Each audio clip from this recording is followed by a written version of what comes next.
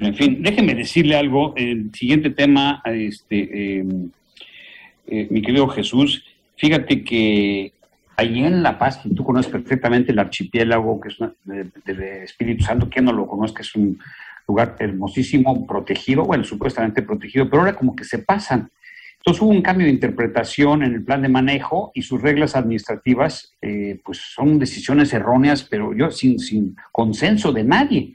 Hay una directora, creo que es Irma González, que pues hemos tratado de localizarla, no ha sido posible.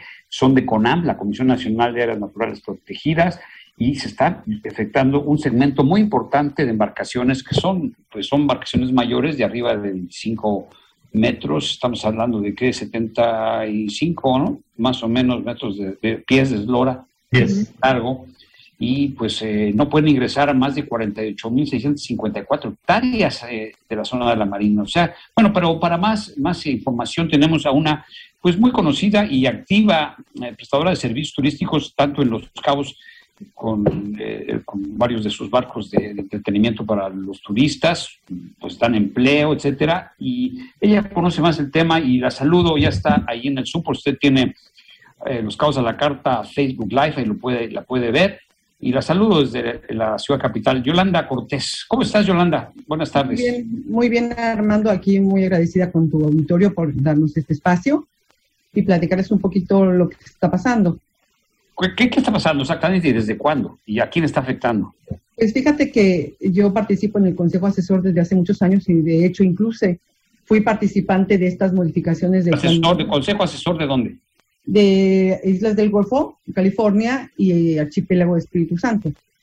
La idea de crear esta disposición era para generarla para las subzonas como los islotes, ¿no? Porque antes ya ves que a los islotes llegaban barcos muy grandes y se fondeaban muy cerca, ¿no? Cosa que efectivamente era incorrecta.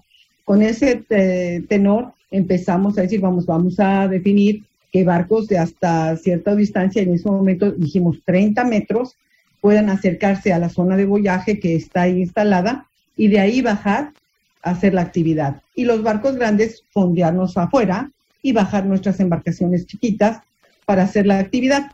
Los que hacemos liveaboard como nosotros y otros barcos de locales, de compañías de empresas de Baja California Sur, siempre hacemos eso, traemos nuestros liveaboards con camarotes, bajamos nuestros dinghies o Zodiacs, o yo traigo embarcaciones, y vamos a hacer las actividades a las zonas permitidas conforme a las reglas, ¿no? Y no hay daños ni nada a la ecología, lobos marinos, nada. Nada.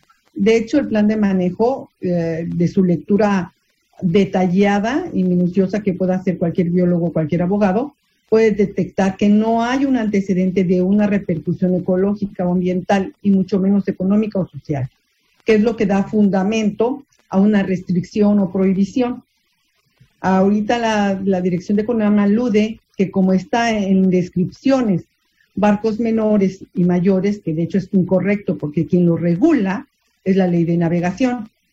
Esta disposición es menor y por consiguiente pues debería acatar esa disposición, pero independientemente de eso, dice, como está en descripciones que son referenciales, no normativas ni prohibitivas, y omiten señalar barcos de más de 25 metros, por ese solo hecho dicen que están prohibidos. Oye, por cierto, no es una introducción breve a los que pues no conozcan Espíritu Santo, en Facebook, en Los Cabos a la Carta Facebook Live, estamos transmitiendo imágenes bellísimas del Espíritu Santo para que vean qué hermoso lugar.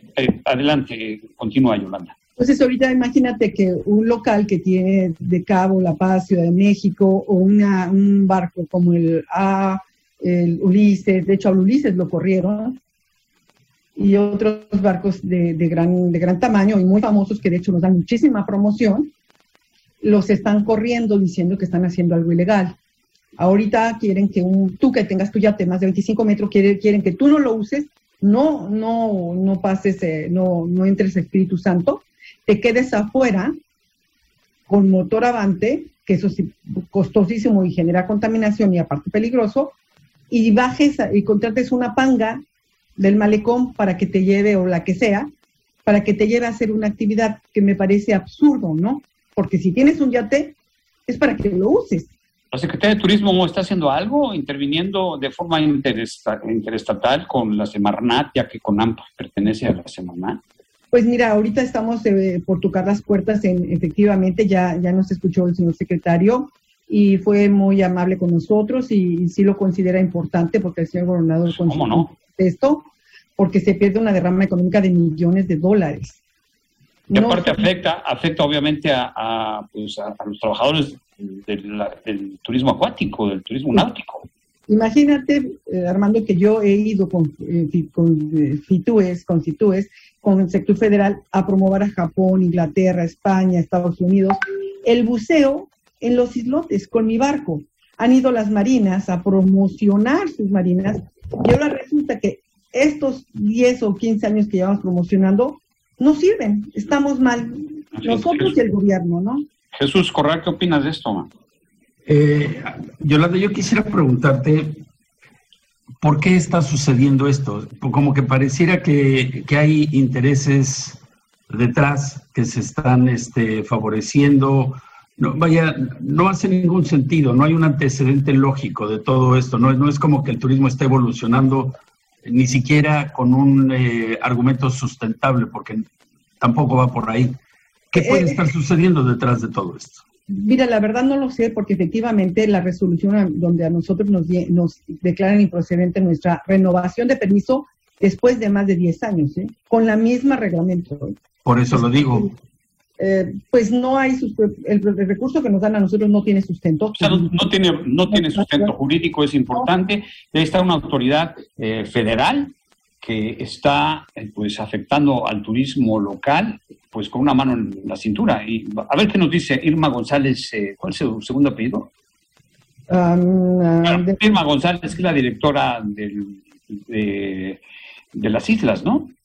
Sí, ella es la directora y hemos tratado de diferentes ámbitos, tratar de platicar con ella, pero su postura ha sido hasta el momento cerrada. Yo espero que por desconocimiento no ha entendido la cantidad de dinero que este segmento de negocio genera y que el Programa Nacional de Desarrollo Turístico del Sector con Semarnat y CONAMP es incluyente y esta postura excluye a un segmento del turismo. Y esto, pues, por ley está prohibido, ¿no? Yolanda Cortés, gracias por tu intervención. Ella es prestadora de servicios turísticos náuticos allá en La Paz. También en Los Cabos sigues, ¿no? Sí, los dos. En los dos lugares. Y bueno, pues vamos a estar pendientes y le daremos seguimiento sin duda. Te vaya muy bien. Muchísimas gracias por su tiempo. Hasta luego. Vamos a una pausa.